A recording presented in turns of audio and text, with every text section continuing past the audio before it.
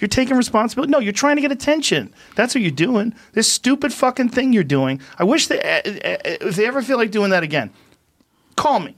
Call me. I'll tell you how it's going to turn out. Every one of these dumb things you're going to do, I'll tell you how it's going to come out. If you're going to have one actor and then the next, you're going to cut to each one of them. I take responsibility. No, you don't. You take attention. Exactly. You're sucking it up like a sponge. Shut the fuck up and wait. You're a week away from filming again.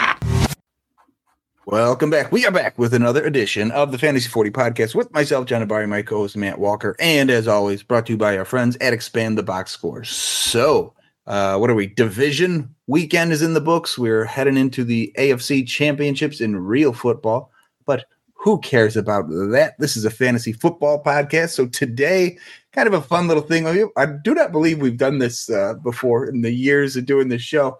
We're going to have a little accountability podcast special. We're going back, looking at kind of predictions and rankings we had going into the year and see what we got right, what we whiffed on hugely. And, a lot of this stuff is just predictive. Maybe we could learn something from it, but likely not. We'll just laugh at how wrong and brag when we were right. But other than that, Walk, how are you and where you want to get started? Yeah, I could care less how close or far off I was in the win-loss predictions. I mean, it's a fun experiment at the time, but I'm not going to be heartbroken if I, was too off base across the board. I do like the accountability episode. That accountability was a hot topic on Twitter a few weeks ago. Oh, yeah. Should we have to post our league outcomes, to be considered a good analyst or not? Should people listen to us? And I'm like, I give my opinion. Most people should just take that as like a data point in the process. I wouldn't expect anyone to just blindly follow anything I say across the board, nor would my fantasy outcomes, really sway them one way or the other, I would think, right? Without context. So I find it humorous, that got such, an uproar out of the community, but our accountability, is to ourselves, right, John? So let's have some fun with this. We're going to go through records, rankings, and then we're going to look back and see what our jumping off point was for the 2023 rookie class. Not where it ended, but anyone who listens to the podcast knows we do pre-combine, post-combine, post-NFL draft updates, because to us, all of them are significant data points in the process. Our first pass is what we saw in the videos and how we evaluated them. Then the combine adds athletic components, testing, and then the NFL draft is capital, which is, a huge landing spot for success. So, it was interesting to look back at those and see guys we were high on early in the process, guys we weren't high on early in the process, and then we'll ultimately go through and, see where we landed at the end of the day. But you have done the heavy lifting of compiling the outcomes for the NFL records and for our ranking. So I'm going to turn this over to you. And I haven't heard this. This is live. This was not disclosed to me ahead of time. I'm excited for my reaction to some of these because I'm sure there's going to be a couple doozies. Yeah, so I'm just going to go the order. I had written it down when we did this, 8 months ago, whatever it was. So, and I also have the Vegas lines so we could see how but did we outsmart the Vegas folks or what? So, should be kind of funny. I will start in the AFC East. So, just the order I have it written down, nothing unique here. This is how we did it originally. So we'll keep going with that. Buffalo Bills. Vegas had them at 10.5. I had them at 12. You had them at 15. They ended up at 11. And as we all saw this weekend, they are going home. So you overshot the number by quite a bit, but not too bad. New England Patriots. 7.5 in Vegas. They did, in fact, win the division. They did win the division. So, which we both had. Patriots, 7.5. This was one of our big discrepancies. I had them at 10 wins. I believed. And instead, Bill Belichick is no longer coaching. You had them at 4 and hit the number on the head. They won 4 games this year. So, boom! Good, excellent work. So far, so good. I'm better at predicting the teams that are going to be bad than the ones I think are going to be overly good. So keep going. You were right. You got the division winner and 4-4. New York Jets. Obviously, a lot goes into this one. They lost Aaron Rodgers 4 snaps into the year, so it's hard to take any stock in this one. Vegas was 9.5. I hit them 12. You hit them 10. They got 7. No takeaway there when they lost the most significant piece of their roster. And then the Miami Dolphins, Vegas 9.5. I had them 8. You had them 10. They actually outperformed both of us, winning 11 games. So little late season meltdown. They could have been the division winner, but alas, it was not to be. I could, recollect when we talked about these saying, there's no way the Buffalo wins 15, but that's how it came out when I did the per game picks. So I'm sticking with it. Other than that, hey, pretty impressed so far with one division down. So moving to the North, Cleveland. Vegas had him at 9. I had him at 9. You had him at 10. Somehow they won 11. So I don't think we both liked our 9 or 10, and they ended up going over. Baltimore. Vegas had him at 10. I had him at 12. You had him at 11. And they were actually at 13. So I Price is Right rules. I win that one. Cincinnati, 11.5 for Vegas. I don't remember either one of these. I had him at 13. You had him at 15. And obviously injuries to Burrow, they only won 9.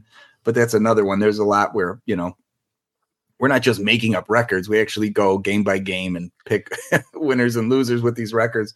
I think we both said 13 and 15 were way too high for them.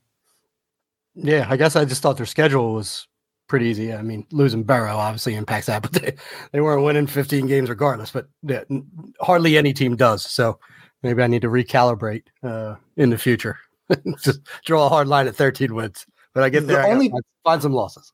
That site we use, I just wish you could see what you did the weeks before and after as you were doing it. Because, there's some games where, whatever, we'll say Chargers, Raiders, that's usually a big game for those teams. So the following week, if they have Arizona, right, that's an easy game to overlook where they go, I could see them losing to Arizona on the road after a big, Monday night game against a big division rival. So that's the only difference I've noticed when we do it on that website we use. But when I do it on paper, I think I'm a little more accurate because, I can look back and, 3 road games in a row. I'm like, I don't care. You're losing this one. So you do find, ways to. When I do it on paper, that's phenomenal.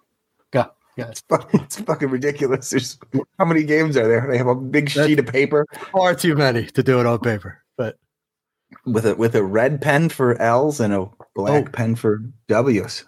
That'll teach them. Yeah. So then Pittsburgh, 8.5. We both went over, and I don't remember you going over at all. I had him 10, you had him 9, and then it went in 10. So I accurately predicted the Mason Rudolph led Pittsburgh Steelers taking down 10 games. So. Bit of a surprise from 2 years ago, me saying that that would have been the year that Mike Tomlin doesn't have a winning record, and then they had a game. I go, I'm not doing it again. So I forced a winning record of the Pittsburgh Steelers. With the 9-8. So that was the best I could have done, and somehow they got to 10. 2, the AFC South, a division we both despise. Looking at records here.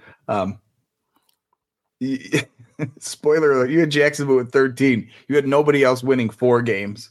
I had Jacksonville at 9 and nobody else won more than 7. So we had very low expectations here. Vegas had Tennessee 7.5. I had them 5. You had them 3. Ended up with 6. So they did in fact stink. Indy 6.5 was Vegas. I had 7. You had 3. I don't know why we were so low on them in hindsight. We liked Richardson coming in. I was surprised we were both as low as we were. And I think part of it was because Indianapolis is next. Vegas had him at 10. I had him 9. You had him 13. I think we were higher on Jacksonville than we should have been, which probably gave Indy 2 losses that we wouldn't have given them otherwise. And one of our biggest whiffs of the year, Houston. Vegas had him at 6. I had them at 2 wins. You had them at 1 win. They kicked us both squarely in the ass with a 10-win incredible season, and they are the favorite to win the division probably for the next 3 or 4 years. Yeah, I mean, the irony is we both loved C.J. Stroud. I just didn't see that turnaround happening that quickly. Their defense was trash a year ago, and D'Amico Ryans really threw a ton of Band-Aids on that. And then their offense was wildly better than anyone could have imagined. I mean, I clearly insulted them with 1 win, but I just thought the Jaguars were head and shoulders the best team in that division. So it just pushed all those teams down. Even the Colts, like you said, rookie head coach, rookie quarterback as well. I mean, 2 scenarios in this division that panned out in Houston and Indy that had a winning record this past year with a rookie head coach, rookie quarterback combination. And I just did not see that occurring in year 1. So. Yeah, and I remember talking about the draft and laughing at Houston about taking Will Anderson and Stroud and losing their pick next year. And like, oh, you guys are just going to suck again. You just gave up some good picks. And turns out that was Carolina that did that. Oh, which we'll get to that shortly. That was not a shocker either. But all right, wrapping up the AFC with the West. Vegas had Vegas with 7 wins. I had them at 3. You had them at 4. I still don't know how they managed to win 8. That was a fucking terrible team. Will remain terrible. Huh? Aiden O'Connell, baby. Clearly. the only AOC I like. Denver Broncos. Vegas had them 8.5. We both predicted the bounce back and had them win 10. Once again, 2 years in a row, giant letdown there in Denver. They only won 8, so that was another disappointing season. Very curious to see what they're going to do this year. That's a team in flux. Los Angeles Chargers. Hold on, can we talk about the Broncos just real quick? Because the Broncos, with 4 weeks left, had 7 wins. They found a way to lose 3 of the last 4 games, including against the Patriots and at the Raiders. So that could have been staggeringly different. Honestly, I watched that Patriots game. That was just an anomaly on Christmas Eve. And then they bench Russell Wilson to finish the season and not giving a shit against the Raiders. So we could have been right on the nose there. Imagine betting that. Imagine sitting on that 9 associated with that. And sitting on a ticket for 9 wins. Going shit.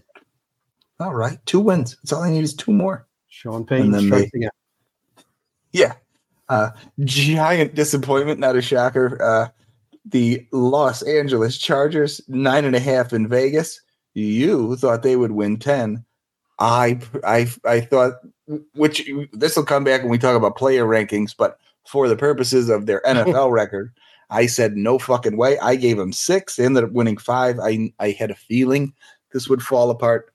My anti-Staley prejudices kicked in and were held true.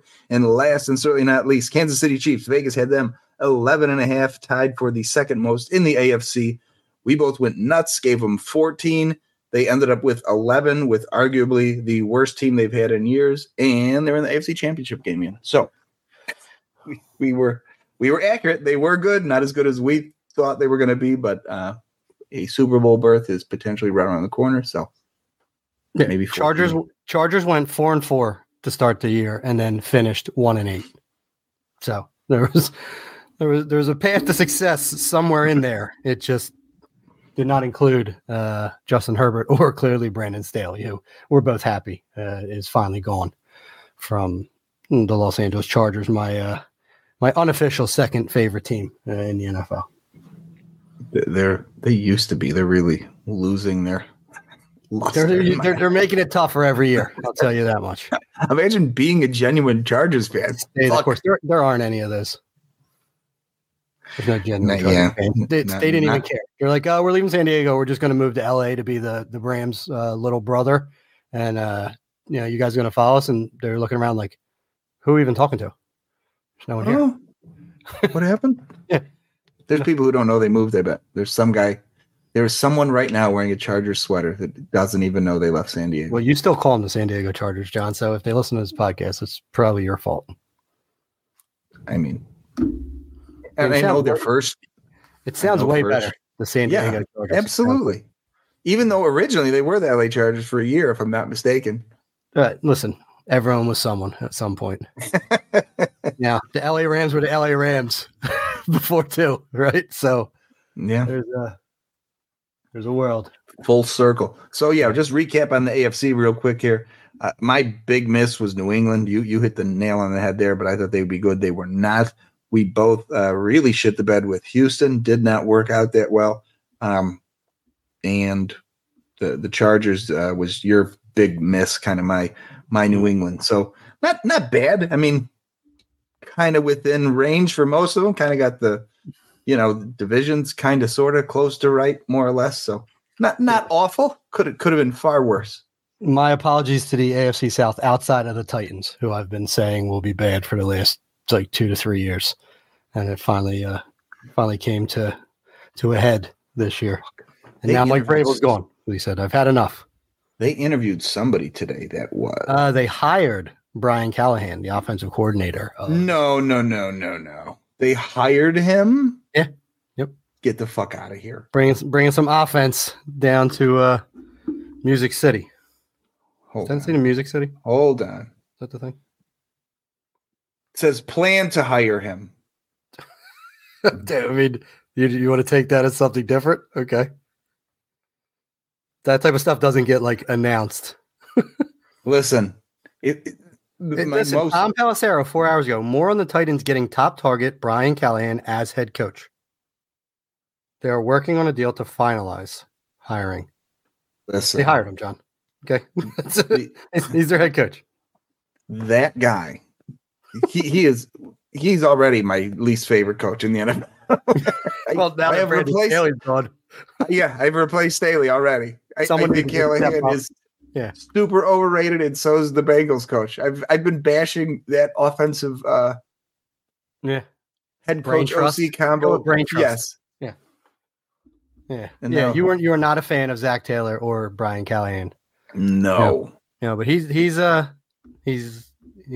legacy, right? His dad sounds like he's hiring his dad. Doesn't say for what. Is his dad like an offensive line guy? Bill? He is Callahan? currently the Browns offensive line coach. Okay. And then family reunion. I mean, he's been an NFL head coach. Why not bring him in? Man, I mean, your dad's boss, isn't that weird? It'd be awesome. Give me a chance. I flip the table. Not pick now, up Dad. The fucking sock. Now you pick up the fucking socks. Yeah, not now, Dad. That was at the time. Hey, tell you what. That Browns offensive line was pretty good this year. They lost everyone, and we're still extremely competent on the offensive line this year. So maybe old Bill can fix some of these issues in Tennessee because our offensive line is trash. I don't mind the dad. The son is. Yeah, you hate the son. Yeah, maybe the dad will keep him in line. Maybe it'll be the opposite of what you're saying. Yeah. But actually, the dad is what started all this. I don't remember the full backstory. I think Zach Taylor was the quarterback when Callahan was the coach at Nebraska, if I'm not mistaken. And then, right. Yeah, and then he gets the job. He hires his coach's kid. So you're going nepotism? That's what you're doing? Yeah. Okay. Yeah, and now it just feeds itself up. Self-fulfilling prophecy. Now he's a head coach in the NFL. Okay. Mm-hmm. And then he hires his dad back. Yep. See how it all begins? Yep. And then if his dad never has Zach Taylor as his quarterback, this doesn't even happen today. Yeah. 20 years from now, Brian Callahan hires Zach Taylor's kid, as a offensive assistant. Butterfly effect. Yeah. It's inevitable. All right, NFC. Let's hear it. So, going first off with your Philadelphia Eagles. Vegas had them at 11. I gave them 14. I loved this team coming into the year. You gave them 13. Ended up with 11. A little disappointing down the stretch, but Vegas got the number absolutely correct. We overshot a little bit. Yeah, Vegas predicted the late season collapse. Okay. We were right. I mean, the team was predicted or orchestrated. Bum. Yeah, I mean, the team was 10-1. Yeah, they were screaming towards 13 or 14 wins, and then the wheels fell off. So Vegas needed to middle it. Yep. Come pick up your wagers, folks. All right. Dallas, 9.5 for Vegas. I had them at 12. You had them at 9. They ended up winning 12. And I don't remember thinking, ooh, look at them go. Now we're getting into the fun teams here. Washington Commanders, Vegas had them at 7. I said 3. You said 5. We middled it. They ended up with 4. So combined, we hit the nail on the head. The Giants, Vegas had them at 8. I had them at 7. You had them at 8. They ended up with 6, which there's a little Daniel Jonesing in there that I think they were lucky to get there. Yeah, but also unlucky. They had you can hate Daniel Jones as much as you want, but he's better than Tommy DeVito for 4 or 5 game stretch. Don't forget your slight amount of praise for Daniel Jones. That will be coming up later. Oh, goodness gracious. All right. All right. Chicago Bears, Vegas, 7.5. I said 8. You were drinking the Justin Fields Kool-Aid. You gave them 10. They got to 7. Lions, 9.5. I knew you were in all year, so you gave them 11. I was not convinced. I said 7. They proved me wrong, got to 12, currently in the NFC Championship game this weekend. Green Bay Packers, 7.5. We both said 8. They got to 9, so everybody's on the same page more or less there. Ooh, another a whiff for old John DeBari. Minnesota, 8.5. I believed I gave them 12. You had them right at 8. They ended up with 7. They did lose Kirk Cousins after a monster start to the year. Jefferson got hurt, so I have little asterisks next to my 12. I don't. Yeah, there's some outs there, but see, you remember last year when I was singing their praises a year ago doing this, and I said they were going to win the division, and I think you shit on them. Well, you just tried to overcorrect. That's all you did. You're like, no, now it's the Vikings year. You were just a year behind. Yeah, right? I take my L. I mean, Kirk Cousins gets hurt, and 7 wins happens. Yeah, I screwed up. Missed it. The wins weren't there. I need to account for injuries next year. It's a black and white metric, wins and losses. Now we're back to the South again. NFC South. One big shocker here that I don't remember you or I even thinking this, which is really funny. I'll get to them last. Tampa. Vegas had them 6.5. I believed I had them at 10. You had them at 4. They ended up 9, getting in the playoffs and winning a game. So I'll give myself the point on that one. Carolina Panthers, 7.5. You were believing. You gave them 6. I said, fuck no. I said 3. They ended up with 2. That team is going to be even worse next year, aren't they? Of course. I'm flabbergasted that I gave him 6 wins. Was I believing Frank Reich? Sure shit wasn't. I think Bryce Young was Frank Reich. Yeah, I thought for a second you were going to tell me this was one of the 1-win teams I had. In hindsight, but I know we got one of them coming up that I vividly recall. So, yes, well, Atlanta. Vegas had Atlanta at 8.5. I had them at 5. You hit them at 7. They won at 7. A very Jeff Fishery record there. And this is the fun one. The Saints. Vegas had him at 9.5. And I know we thought Derek Carr was the big difference maker in this division. I had them at 12. You had them at 11. And they ended up with 9. I don't remember us ever being like, boom. I mean, I'm going to guess. Did we just give them 6 wins in division? Is that what we did? That must have happened. I just thought they were, I didn't necessarily think they were a good team. I thought they were by far the class of the division. And I don't think they had a difficult schedule. Like you said, I had the Bucs at 4 wins, right? I thought Baker and all those guys, I didn't think that was working at all. So the Saints won 9. What'd you say? I had them at 11. I think the Saints did what they were supposed to do. They just, unfortunately, I think they lost to they lose to the Falcons in week 18 too. So another one slightly in their control, I guess, or they lost in week 17. Something happened, but yeah, Derek Carr stinks, and he can't elevate a team. So they're going to be 9-8 for as long as he's their starting quarterback. For him, think he feels guilty when he cashes his check. No, he does not. One bit. Good for him. Feels like he deserves it. He's been through hell as a starting NFL quarterback, making millions of dollars. Yeah, he's poor guy. Yeah. All right. Top of the class here, NFC West, the San Francisco 49ers. Vegas had them 11.5. I said 11. You said 13. They got 12. So all on the same page there. Seattle, 8.5. I said 10. You shockingly said 12. They got to 9 and missed the playoffs. The The Rams. Vegas said 7. I said 7. You said 5. They got to 10. Looked really good this year. That's more fluky than anything to me. I'm still surprised they won that many games. Just in hindsight, like when they obviously played the games, the team was good. Puka popped on the scene. Stafford played well and healthy all year. So I get it in hindsight. But yeah, looking back to the start of the year. I am so comfortable that I did not predict that the Rams were going to be a good team this year because there was nothing that would seem to indicate they were. They hit on like all of their draft picks, like even mid-round guys that were like huge contributors on defense. Puka set rookie records as a receiver. Matt Stafford stayed healthy for the entire year. Like so many things that, Kyron Williams, largely healthy and was a monster during all his healthy games. Like I predicted none of that. So kudos to the Rams and Sean McVay for wildly exceeding my expectations in 2023. And last and certainly least, Arizona. Vegas had him at 5. We both thought that was insanity. I gave him 1. You gave them the old goose egg, which is always a good time.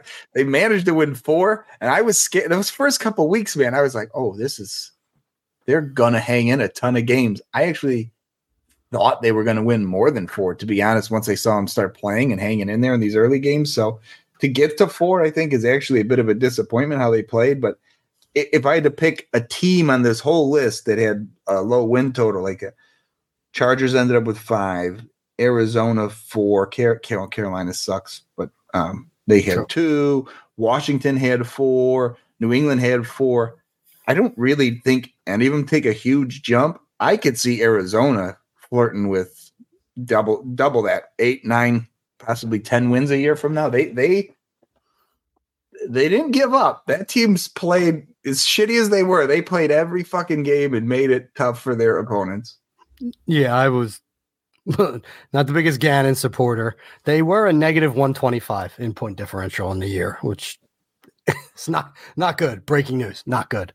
4 of their wins, 2 of them came against the NFC East playoff contenders in the Dallas Cowboys and the Philadelphia Eagles, which was strange, that they were able to get those 2 wins. But yeah, I mean, I could see them taking a leap next year of kind of like you said, those bottom feeder teams that could jump. I also think with the right head coach at the Chargers, but I always feel that way. So we'll reserve judgment there. But yeah, the Cardinals were far better than I thought. I was comfortable giving them the old goose egg. I was setting a new record, NFL record at 0-17. I gave them 1, and I thought I thought it was way out of bounds. In the cards, they went 0-6 in division, so they didn't beat any of the division rivals. 3-9 in the conference. So yeah, they weren't good, but certainly for us having them a combined half win over under on the half win for the year, they far exceeded it, and they were competitive in a lot of games. I'll give them that. Yeah. So that concludes our predictions. So it was kind of interesting. Like I said, we each had a few we really whiffed on, but for the most part, I was actually pleasantly surprised how, within a win or 2 we were. John, I think we might actually have to, average our totals next year and place some bets, because most of the overs, we actually were there on teams that went over. Like there weren't a lot, like you said, where we were on like wildly different sides of a win total.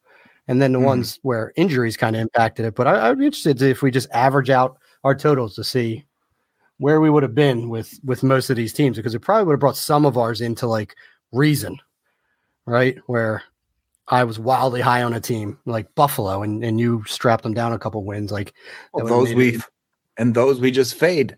Yeah. I don't even bet those. Yeah. Yeah. Yeah. We're doing it. I'll do some digging and see what our win-loss was.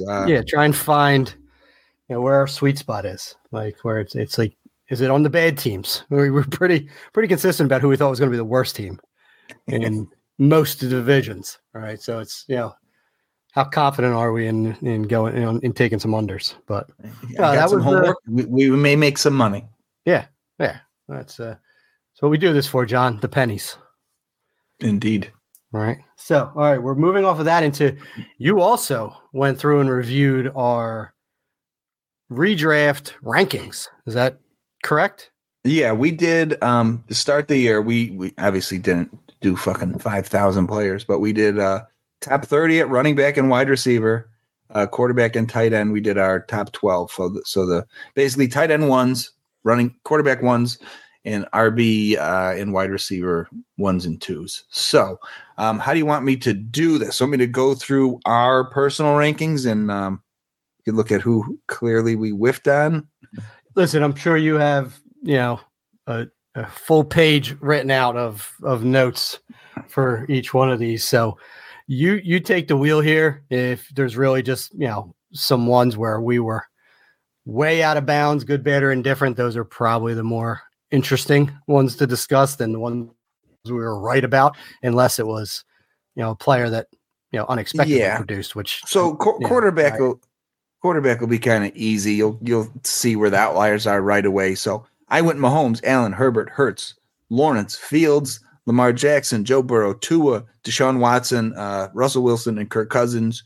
You went Mahomes, Hurts, Allen, Lamar Jackson, Trevor Lawrence, Herbert, Burrow, Fields, Watson, Tua, Daniel fucking Jones. You hit a QB 11 and Dak Prescott. So quarterback was weird this year. I mean, obviously we both already know this. So there are obviously ones we missed. In real-time finish, real world, Josh Allen, Hurts, Prescott, Lamar Jackson, Jordan Love, obviously not in ours, Brock Purdy, obviously not, Jared Goff, obviously not, then Mahomes, Tua, Baker Mayfield, no, CJ Stroud, no, and Sam Howell, no. So we missed on a ton of those, but I'm pretty sure everyone did. Like no one had many of those guys in that top 12 area. So there were a few. The guys that stuck out for us, and most of them was injury too. So like we both had Herbert pretty early. He ended up 17. Trevor Lawrence ended up 13. Josh Fields was 18. Deshaun Watson, I didn't even bother looking up. We know he fell to the back of the pack. So the guys that we had up there missed time. So it's not like they were necessarily whiffs, but obviously we weren't plugging in, Jordan Love and Sam Howell in their places in our top 12 if we had to do it over, knowing those were the guys going to miss games. I would like it noted that Daniel Jones was quarterback 42 on a points per game basis. So it wasn't that per game? 42? Yeah. That's what every quarterback that had a start. I mean, so there's one start players in here and all, but yes, he averaged 13.3 points per game. He averaged less than Andy Dalton did. And Andy Dalton's 2 starts in Carolina. I believe they said on the radio the other day, almost 60 guys got to start. So even factoring him in with some of these bums that started, he was what's the last quarter, right? Yeah. He was abysmal. In 6 games, at least played. So I'm assuming he got hurt in the 6. So just looking at totals, he had 2 touchdowns to 6 interceptions, and he only ran for 1 touchdown. So he averaged half of a touchdown and 1 interception per start over his 6 starts. Yeah, he was god awful. I knew he was bad. I didn't know. Oh, this is the per game is even worse. All right. Yeah. But yeah, quarterback, there's not a ton to talk about. Like I said, nobody in the industry was like, this is the year Love, Purdy, Goff, Baker Mayfield, and Sam Howell are going to be half of the top 12. So yeah, largely pocket passers. Yeah, let's lean into that. Yeah, we missed where everyone missed. So running back, again, we're talking a bigger player pool. I didn't know. I haven't looked at rankings in a while. I didn't know where a lot of these guys finished. McCaffrey, obviously, number 1. Breece Hall was PPR running back 2. I did not know that. He exploded late in the season, and he had 90. He might have the most targets at the running back. He did. He had the most targets at the running back position this year. That's incredible. So ETN was 3rd. Rashad White was RB4. I knew he was up there. I didn't know he was there. Mostert was 5. Standard scoring Mostert was 2, in case you care. Then Mixon, Kyron Williams out of nowhere, running back 7. Derrick Henry, Bijan, Jahmyr Gibbs, Alvin Kamara, who squeezed into number 11. Then James Cook was RB12. So I mean, Hall being as high as he was, Rashad White being even an RB1, I think was surprising, and obviously Kyron Williams. Kamara with the games missed, I don't think people thought he was going to be there, and James Cook.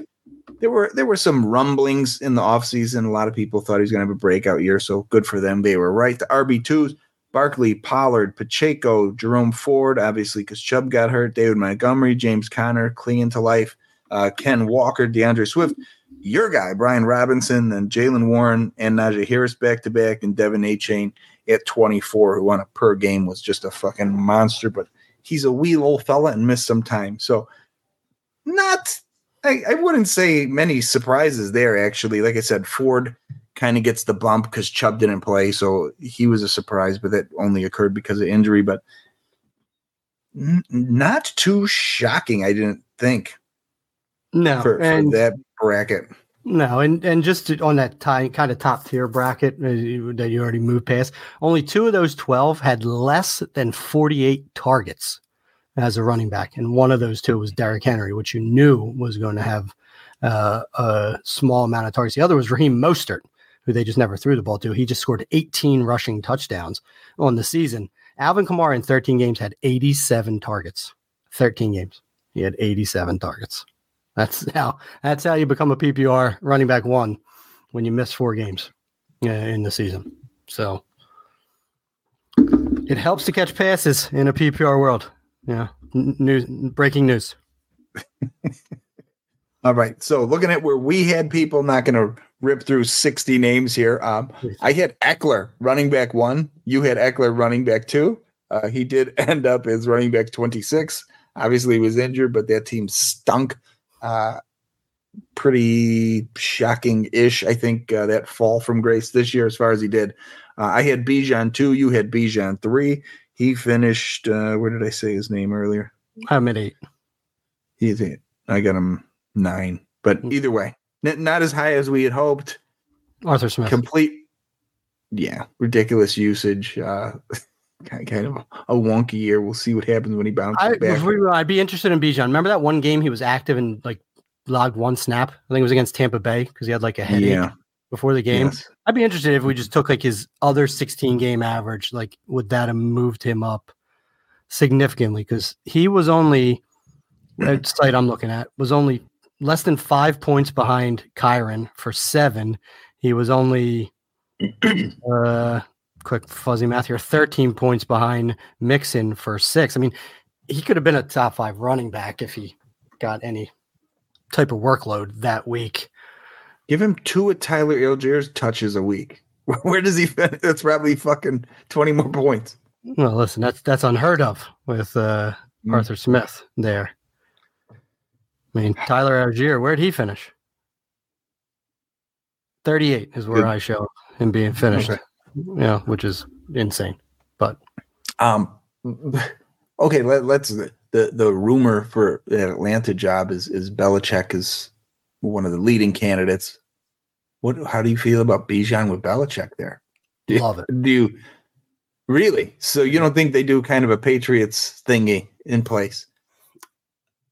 I don't think he's had a running back like this since the Corey Dillon days, where it was someone he did trust run his legs off. Okay, you've sold me. It just took a sentence. Listen, Ramondre was kind of getting there before he got hurt, and that's when Zeke happened. Zeke was, a change of pace back. It was Ramondre's backfield by and large until he got hurt. I think when he sees the talent, he's going to ride the talent. Now, will there be another back? Yes. Will it be to the involvement of Tyler Allgeier, who found his way into 186 carries and 23 targets? So, over 200 opportunities as the secondary back. No, that will not persist, in the event that Belichick lands there officially next year. I think we'll be getting the season we should have gotten from rookie year Bijan in his sophomore year. Going to be interesting. All right. So kind of moving down the list here, looking for some significant whiffs. My preseason running back 13, Alexander Madison. Ooh, And I felt terrible. And then I looked at your RB14, who was Cam Akers. So that high-end RB2 area, we both hit a big whiff there. I'll tell you what, John, I was right about the LA Rams running back, though. So, true story. I just thought it was going to be Cam Akers. I mean, there's a lot of that at wide receiver coming up. Yeah, exactly. I mean, no one predicted Kyron Williams. And I know that I saw the way that Cam Akers finished the year, and I thought he would get the workload. So I bought into that. But I was dead wrong. And Madison, you were super high on him. I vividly recall a league we were in where we sure had enough running backs, and Alexander Madison was still sitting there when we were doing the startup drafts, and you forced me to take him. I was like, dude, we don't need him. Wasn't terrible at the start of the year. And true, you could never have. Now he stinks.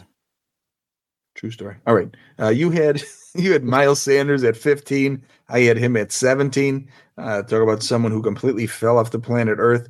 Dameon Pierce, you had him at 19. I had him at 20. Another swing and a miss. I felt like you said, I had the right backfield. Brian Robinson finished 21. I had Gibson at 21. So I suspected the Washington running back would finish right there. So I hit that one. I did not even put James Cook in my top 30. You had James Cook at 24. So good for you. You would have hit that one. And it could be my biggest whiff. I had Tank Bigsby at 28. And I had ATN at 26 because I thought that was going to be way more of a timeshare. Obviously not. ATN finished RB3 and Bigsby fucking disappeared very early in the season and never came back. So doghoused. Yep. But yeah, I mean, for the most part, the names were there. Again, the guys that kind of missed some time, like Barkley, we missed on. Jonathan Taylor, we missed on. But everybody kind of missed on those guys. Ramondre, we had too high. But for the most part, not too awful with the exceptions of the outliers I just mentioned. I was actually surprised Javonte Williams finished RB29 and he didn't really miss much time. I felt like he was going to not score any touchdowns. Yeah, I mean, that whole team is just good. Where did we have Ramondre at? I didn't hear you. You had him at 11. I had him at 9. Okay. Yeah, I mean, he only played 12 games, but even on a points per game basis, he was running back 27. So he wasn't getting there. He didn't have near the receiving upside that I thought. I mean, 38 receptions for 238 scoreless yards through those 12 games. That's what I thought he was going to get. So much pass game work in that offense, and it did not happen. Then he got injured. So he wasn't getting there regardless. But another big miss for me. I had Charbonnet 24, and I didn't even have Kenneth Walker ranked because I didn't think Walker would stay healthy and Charbonnet would take his job and not give it up. Ken Walker was 19. You had him 20. So you hit the nail on the head there, and I whiffed that one big time. I mean, the irony with that, too, is I'm not a Ken Walker guy, and I do like Charbonnet.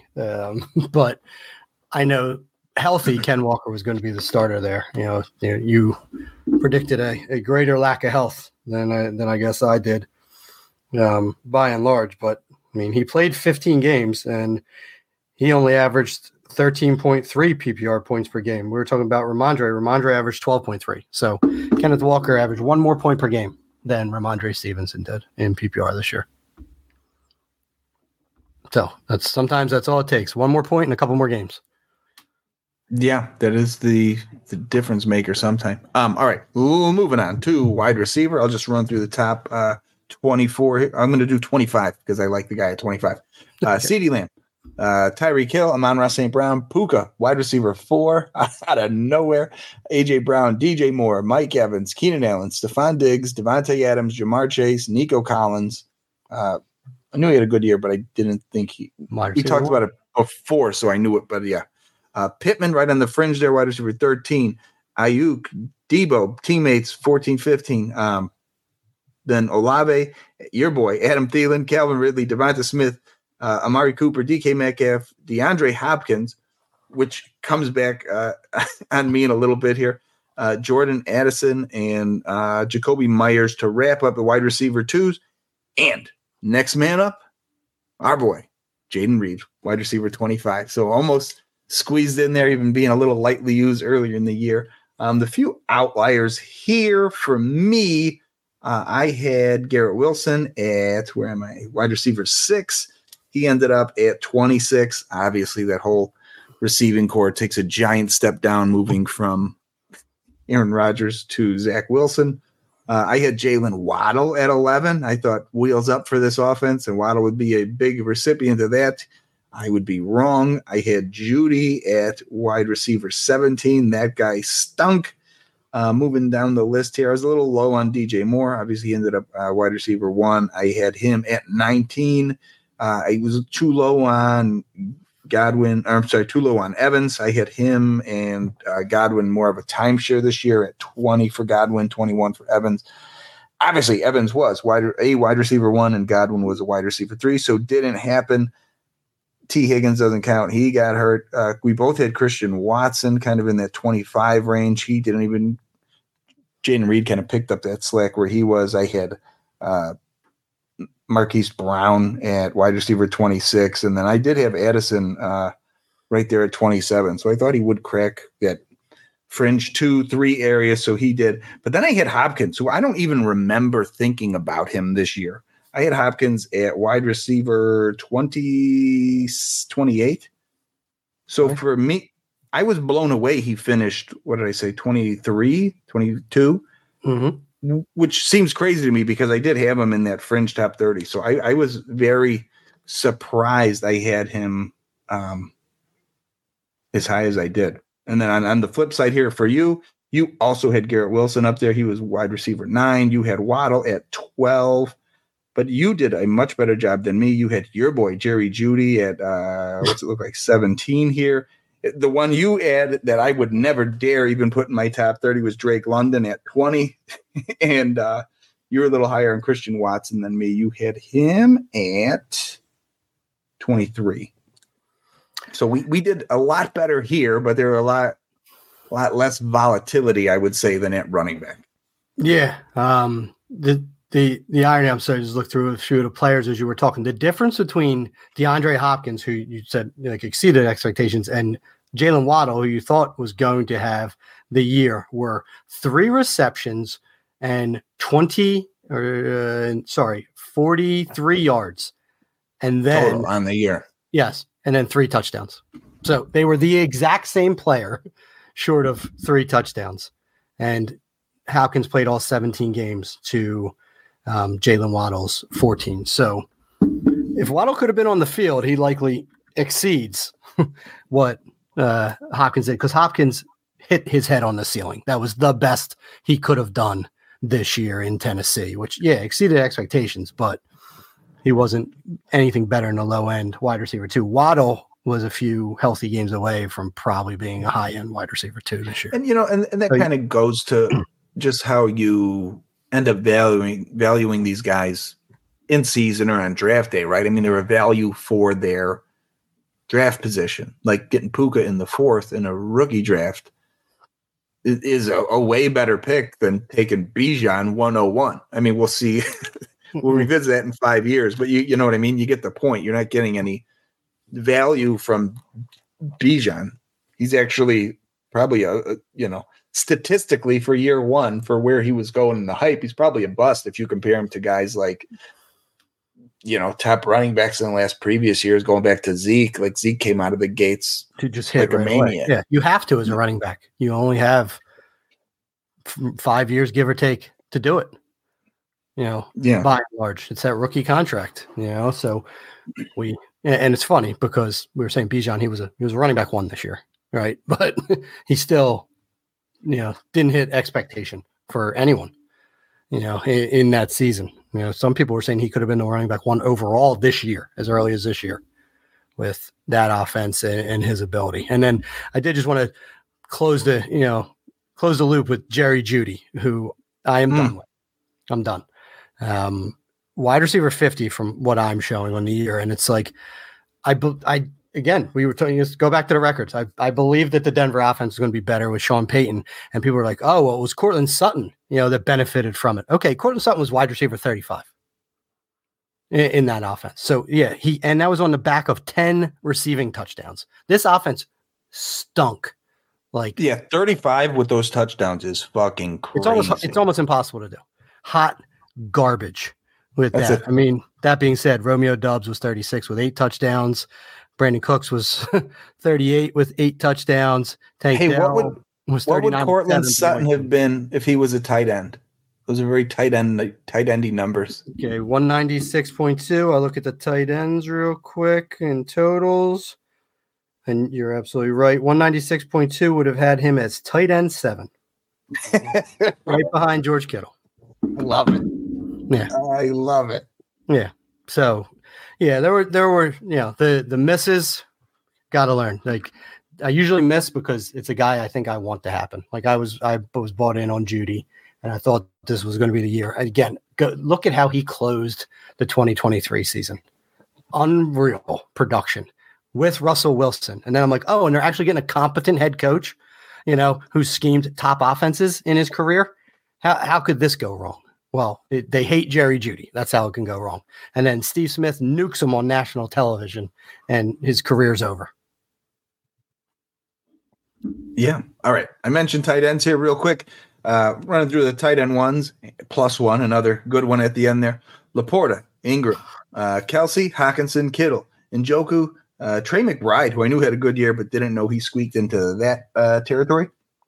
Cole Kmet, Ferguson, Schultz, Dalton Kincaid, Taysom Hill was 12, and then number 13, knocking on the door, old Kyle Pitts. So even as giant as a shit year that guy had, he almost was a tight end 1 going to our point every year, which is like a couple fluke catches here and there, and you squeeze in that top territory. You had Andrews at 2. I had Andrews at 3. Obviously, injuries knocked him down.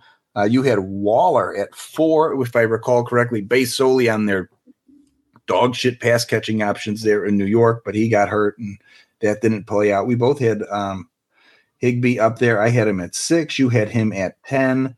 I had Waller at 7. So we were both in that area. Freiermuth was another one. He disappeared, but he sustained an injury too.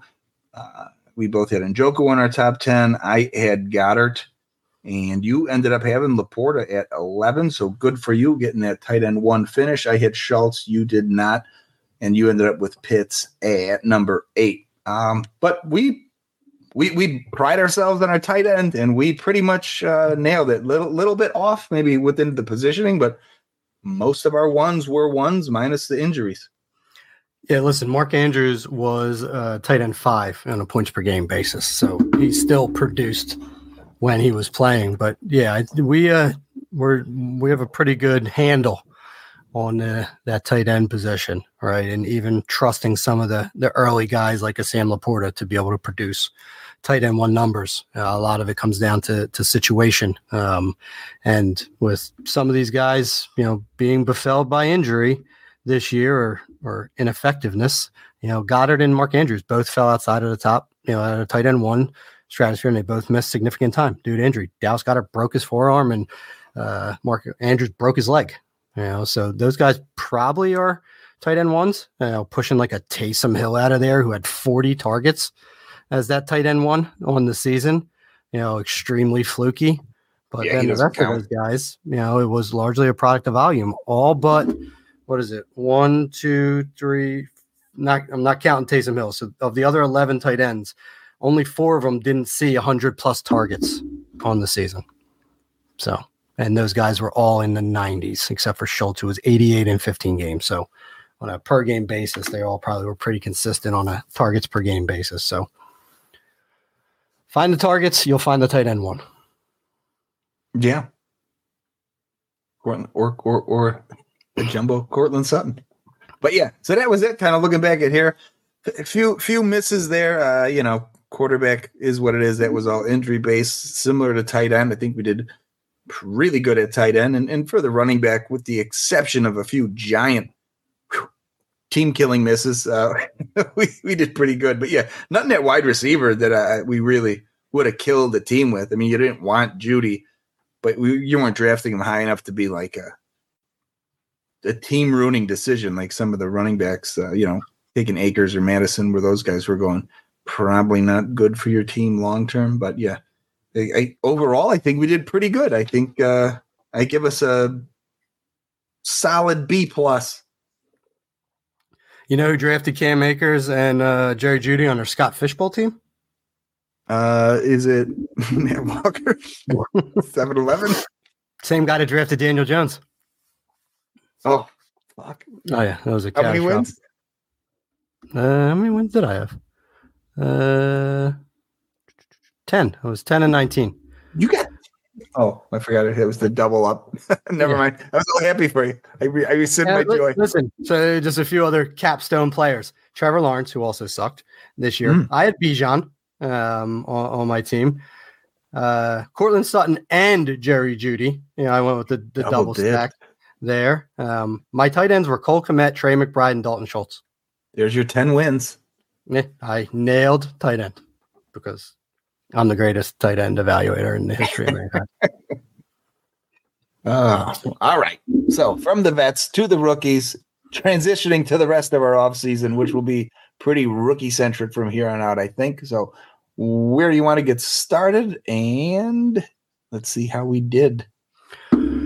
All right. So I will take the lead here. And unfortunately, with the full disclosure, somehow we lost our files from our 2023 pre, post, and NFL draft evaluations. So labor of love, I went back and listened to the episode and had to piece it together the best I could, but we didn't necessarily say John, these are your top 24, and Matt, these are your top 24. So yeah, it's incomplete to put it mildly, but we'll kind of talk at the top. So at the quarterback position, these again are our pre-combine rookie rankings from last year. We both had CJ Stroud at 1.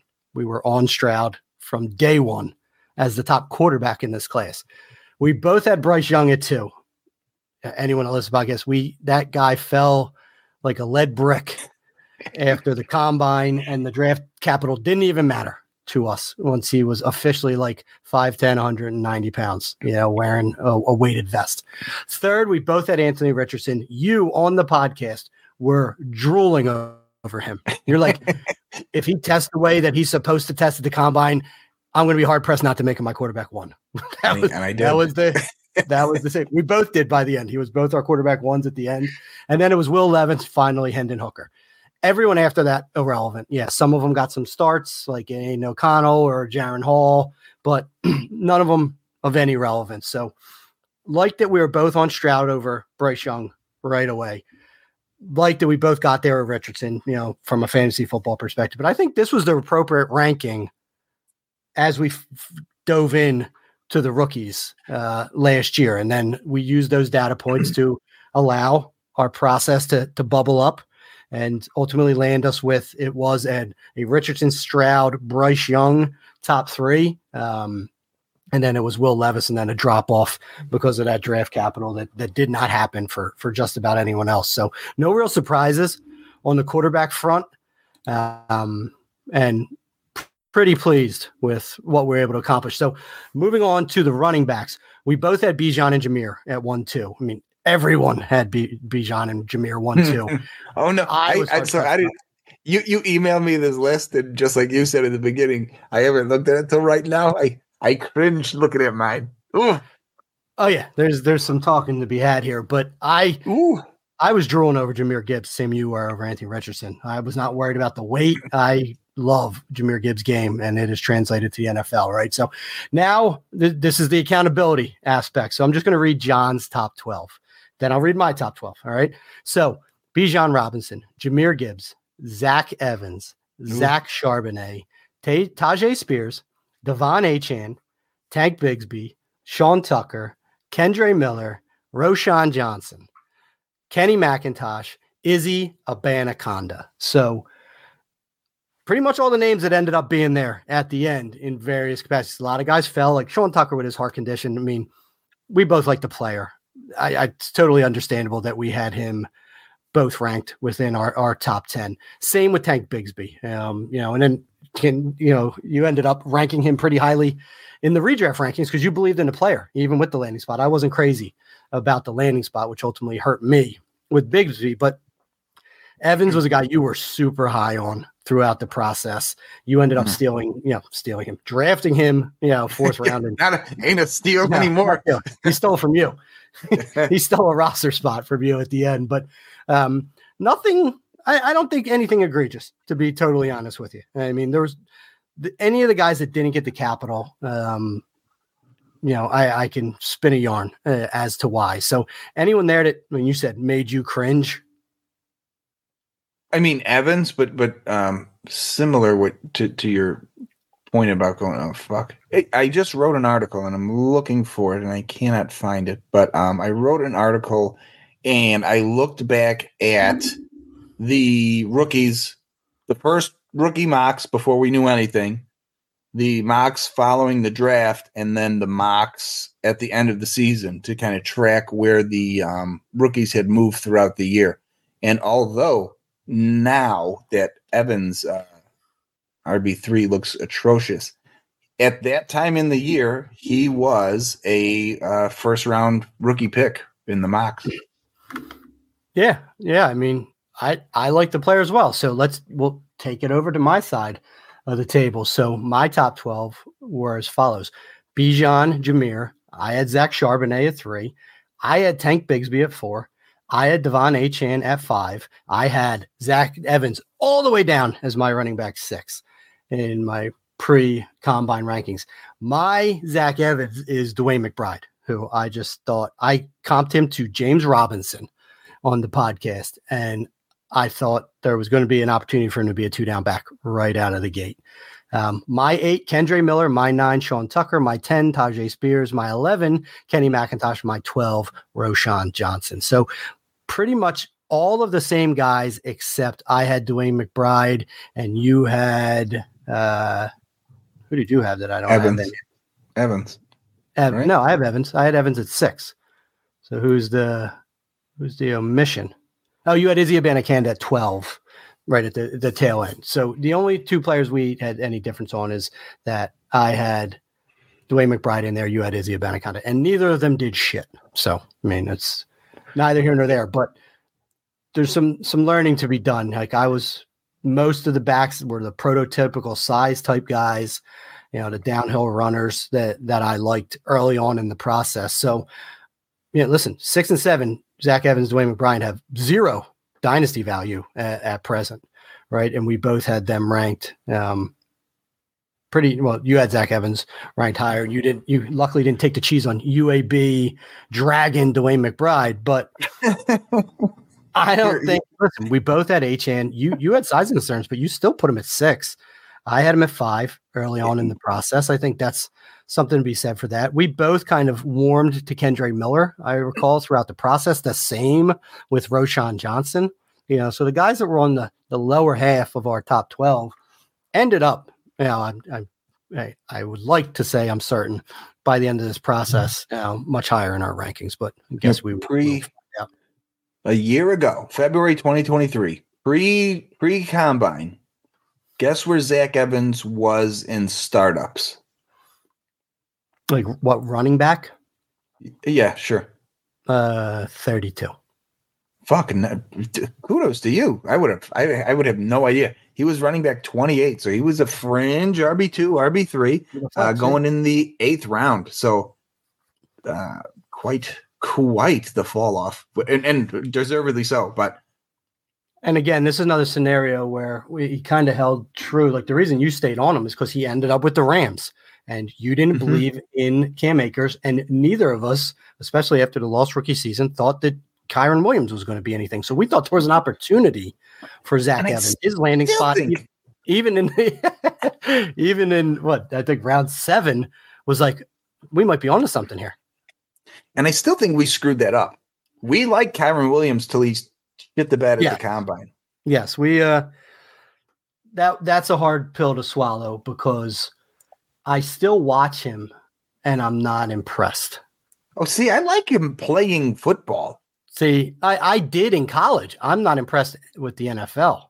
I'm not. I don't, maybe I'm just because I jumped off the Kyron bandwagon, once he had that horrendous combine and said, maybe he's just another one of these college running backs that won't be able to get it done in the NFL. But listen, we did our 40 awards and I said that he's a 1-year wonder. I think it's more likely that he never is a running back one again than if he puts another running back one season out there. I think it's a combination of he has limitations on his abilities and he gets hurt because he is undersized. He's picked up numerous injuries in his young NFL career. He missed his entire rookie season. He missed chunks of his sophomore season due to injury. And I don't think that's going to get any better with him, the way that they're using him. So I've continued to cool on Kyron Williams and think that now is the time to sell him personally, but that he is not a 2023 rookie. So we will digress from that one. Here real quick, just because I pulled it up because we're talking about we didn't have this year's rankings. I did find 2022's pre-combine. I had Williams at 5. You had him at 3. Exactly. Like we were on to something there, John. Right. And we have to. That's what when we started this episode, talk about how we weigh all of these factors in. It's maybe we need to be a little more judicious. Because his capital wasn't bad, if I recall correctly. I mean, he was like a 4th round pick or 5th round pick. Like that's not bad running back capital. His combine is ultimately, I mean, I made jokes about it for a year and a half about how he was still running the 40, at present. We've made the joke for them the last month. Yes. I mean, and he still is slow. I mean, he doesn't run away from anyone. He got a ton of volume. And that Sean McVay scheme for running backs is mouthwatering. I mean, it is. Which is why I kept buying into Cam Akers, even though he has, the Achilles of an 80-year-old man. But from running back on to wide receiver, this was a very interesting revelation. More so for me than for you. Spoiler alert. So we're going to go down John's rankings first, and then we'll talk about mine. So I don't have an official top 12. And this is, again, unfortunate. Listen to the podcast, so I wasn't able to get there. So we have a top 11 that I was able to define for each of us through the podcast. So John's top 11 were Jordan Addison, Jackson Smith-Njigba, Quentin Johnston, Jalen Hyatt, Kayshon Boutte, Michael Wilson, Jaden Reed, Cedric Tillman, Josh Downs, Zay Flowers, Tank Dell. So pretty good, John. Of some of those lesser knowns that really bubbled up. Jaden Reed and Tank Dell were league winners at various points this year as rookies. So kudos. I did not have either of those guys in my top 11, when we first started. So I'm going to have to take the egg on the face here. My wide receiver 1 pre-NFL combine last year, Quentin Johnston, Jackson Smith-Njigba, Jordan Addison. My wide receiver 4, Zay Flowers. I said it early and often in the process that this is my guy, and I'm sticking him here. I even said if he was 6'1", 200 pounds, it'd be hard pressed for him not to be my wide receiver 1 in this class. I was just so bought in on Zay Flowers. 5, Jalen Hyatt. 6, Josh Downs. 7, Kayshon Boutte. 8, Michael Wilson. 9, Marvin Mims. 10, Rashee Rice. 11, Cedric Tillman. You gave me kudos for having Michael Wilson at 8 when you had him at 6 on the episode because he was a Senior Bowl guy and you didn't think I would have him nearly that high. But, there's some hits in here early on in the process. I mean, for you to identify Tank Dell, who I just thought was far too small and a product of Houston, me to have Rashee Rice right away in my top 10, and then the top 3 were pick your flavor. Everyone had them in some way, shape, or form. And we ultimately landed on Jackson Smith-Njigba as our wide receiver 1. And then I think it was Addison and Johnson as far as our top 3 when it was all said and done. But for us to have, you'd have Jaden Reed at 7 early on in the process. Tank Dell at 11. For me to have Zay Flowers all the way up at 4, to have Rashee Rice at 10. Those names only climbed with what they were able to do at the combine and with their draft capital. So identifying early on was pretty good for us. And even Michael Wilson, his knock was injuries, and that's what hurt him in the NFL. But I think all things considered, he had a pretty good rookie year when you factor in, age, previous injuries, draft capital, no fucking quarterback on a dog shit team. I'm actually where I have him, and I got him a bunch. He's not going to ever be a league winner, but I feel like that's a guy you will happily plug in every week. He's healthy when you need a flex or, whatever. So I was very happy with what I saw in year one outside of the giant breakout guys. Yeah, I'm right there with you. I mean, once they bring in kind of an alpha receiver, that's going to help him. And, Trey McBride, kind of popped. You're going to get a full off season with Kyler Murray, which he didn't get his rookie year because Kyler was still rehabbing during the training camps and everything. So I do like Michael Wilson. I think there's an opportunity there. I believe that Marquise Brown is a free agent, and I don't think he's going to be back on the team.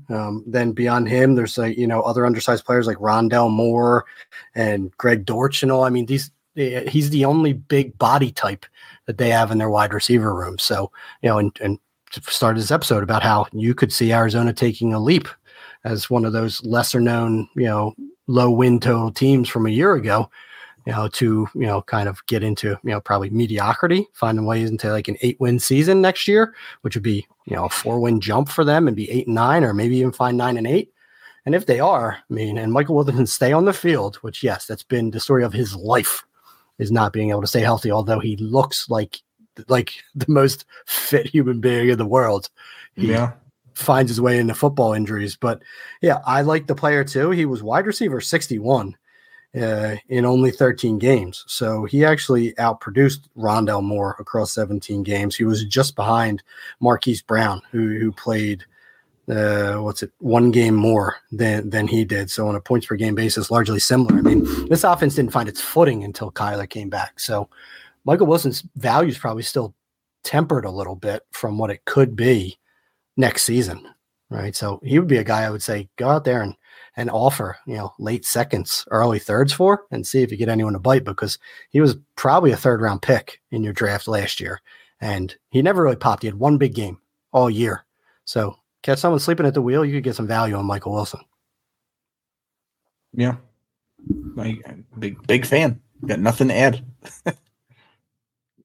Yeah, and then you start looking into some of these guys like the Michael Wilsons, the Jaden Reeds, like the Tank Dells. These are all Senior Bowl guys, right? Yes. Yeah, I remember Tank Dell was undressing people at the Senior Bowl, so that he was uncoverable. And then obviously Michael Wilson was, and I'm pretty sure that Jaden Reed was as well. So yeah, there's something to be said, especially the wide receiver position for these Senior Bowl guys. There's always one or two guys that leave that Senior Bowl with a huge bump in value, because then they're getting put against equal levels of competition, and you kind of remove that level of competition crutch from some of these lesser known guys like a Tank Dell. So and I think a lot of it too, for me with the Senior Bowl is I listen to a lot of NFL radio, and they have a lot of people, boots on the ground during that. And they're, these guys are scouts, or they are in touch with scouts or former players. So I don't know what the fuck I'm looking at, but I know that I don't know that. So I trust people who do know. So yeah, a lot of stuff with the, even IDP guys, because I don't think it's as big a deal on the defensive side as it is on offense. But there's guys that go, this guy is just, running through people. This guy's going to sack people in the NFL. I have got a ton of stuff from listening to people who know what they're looking at the Senior Bowl stuff. Because, you can get a lot of these guys. And I think, too, we've talked about this a little bit before. With the NIL money, and these guys are coming out later, I think those early breakout stats and guys declaring early, I don't think that shit even matters already starting this year. So to me, it's no longer a knock when these guys stay in for 4 years. So they get NFL coaching, they practice all week. In Tank Dell's case, like you said, every report, and I read a shit ton of stuff when it's Senior Bowl time. Yeah, uncoverable. Best route runner, shit ton of separation, and the only knock was he was a little tiny fella, and unfortunately that showed up on the field in the NFL. Bit him in the end. Injury. Yeah. And listen, you're talking about the NIL, and I heard something interesting the other day, and it was one on the Devy podcast, as we're kind of like, in Devy season, as well now. And it was like they started talking about how some of these players aren't as apt to go to these big programs anymore, where they might have to wait to play because. Why? They go somewhere else where you get on the field immediately, and then you can transfer like in your junior year to one of these bigger programs and be a starter right away. And you can now get years of tape and experience rather than sitting and waiting. And some of the guys they pointed to, like Malachi Nelson, who was supposed to be Caleb Williams' heir apparent in USC, the kid just transferred to Boise State to play. The Dante Moore left UCLA, where he started as a rookie, to go up to Oregon, where now he's competing with the kid that just transferred from Oklahoma. There's a number of guys like that where they're saying now that guys coming out are going to pick the lower programs where they know they can play right away, and then they'll transfer in to like the USCs and the Georgias and all in like their junior seasons and get a year or two of big time program play before they get out. So the NIL is going to change a huge way of how we look at these Devy and rookie prospects as well. I'm with you. It's a totally different world, and everyone's not dying to sit on the bench at Alabama for 2 years to earn their chance anymore. Right. Where like all those running backs like don't hit until their junior and senior years because they don't play as freshmen and sophomores because it's the privilege to play at Alabama. Well, no, those guys aren't playing at Alabama anymore. They're going to go to Kentucky. Yeah, look at fucking Gibbs. Gibbs was a Georgia Tech guy. Yeah, transferred in for 1 year. Boom, exploded. First round draft pick. Yeah. That's the new path at this point. Find immediate playing time, and then go find the program. And if you're good enough, the program will find you, a la Jahmyr Gibbs. All right. Yeah, I mean that's a great analogy. Yeah, and it's the way of the world now. All right. On to the tight end position. Again, this was pre-combine, so this was our first blush. And yes, I am prefacing it a little bit because we had some learning to do on this one. So, John, your top six, because there was really six notable tight ends, when this all kind of fleshed out, was Michael Mayer. At number 2, you had Darnell Washington, and you were adamant about this guy catching like 10 touchdowns potentially in a year because he's an absolute freak of a man. And, he got playing time with Brock Bowers there and all. And I didn't disagree with any of it. Just wasn't as high as you were. And then you ultimately came down when he fell and ended up being, I think, a day 3 pick to the Pittsburgh Steelers. But then you had Dalton Kincaid. Number 4, you had Sam Laporta. Number 5, you had Tucker Kraft. Number 6, you had Luke Musgrave. My top 6, I also had Michael Mayer as my number 1. We both just said, this dude is just complete. He's out of the box tight end. Like, he goes anywhere, he's going to produce. And I do still think better days are ahead for him. You mentioned trade targets, talking about Michael Wilson. I would be buying Michael Mayer where I can. Because this rookie class exploded, and that guy seems like, I wasted my pick. Okay, I'll get. How about a late second? How about that? Give me that guy because look at the top pick a year ago was Trey McBride. 2 years ago, a year ago. Took him a little bit to get his wheels under, and he looked fucking good. And I think a year from now we'll be saying that about Mayer. Yeah, I mean, and listen, he was tight end 36 on the season, so nothing to write home about. But you're right. I mean, I was on the stay the course with Trey McBride. He was blocked by Zach Ertz, and look what happened. He uncovered pretty quickly. Michael Mayer with a better quarterback, in front of him, and stability, which it seems like Antonio Pierce is going to bring. Yeah, I'm still pretty high on Michael Mayer. I think, if you can get him, at a reduced price, you should go and do that. He was my 1. Number 2 was Dalton Kincaid. Number 3 was Luke Musgrave. Number 4 for me was Tucker Kraft. Obviously, I'm in the Green Bay Packers scouting department. Number 5, Sam Laporta. And then number 6 was Darnell Washington. We both with Laporta literally just said he's an Iowa tight end.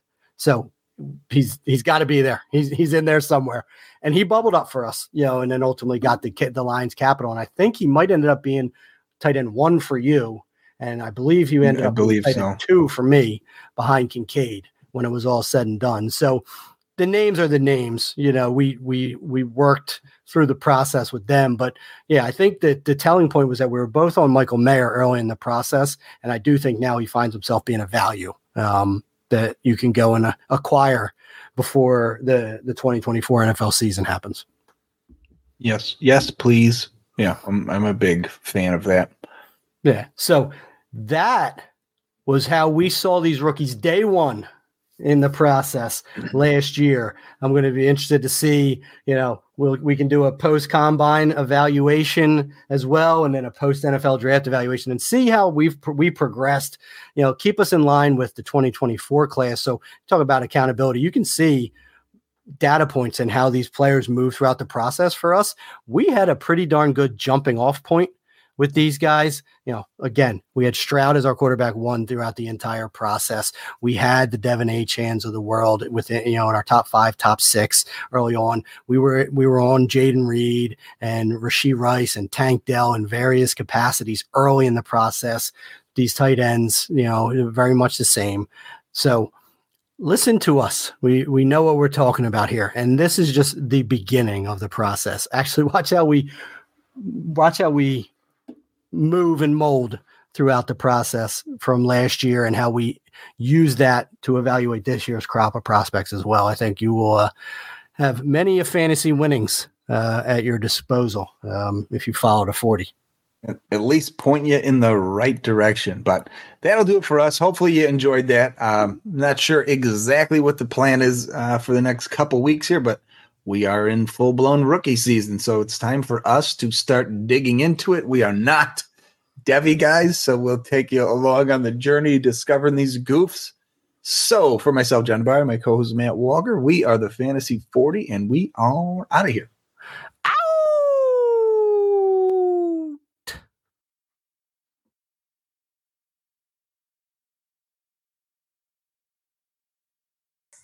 It's like, listen, Doc, I want you to stop talking at this point. Yeah, you've informed me enough. I don't want to know exactly how bad this is. Do you have any more bad news for me today? Yeah. Did you want to X-ray anything else? I was looking back over your medical records, and it appears I used the same scalpel earlier on the day on an AIDS patient. So good luck to you. Like, all right. Yeah. Well, there's always that. Yeah. Very well. There's always an alternative.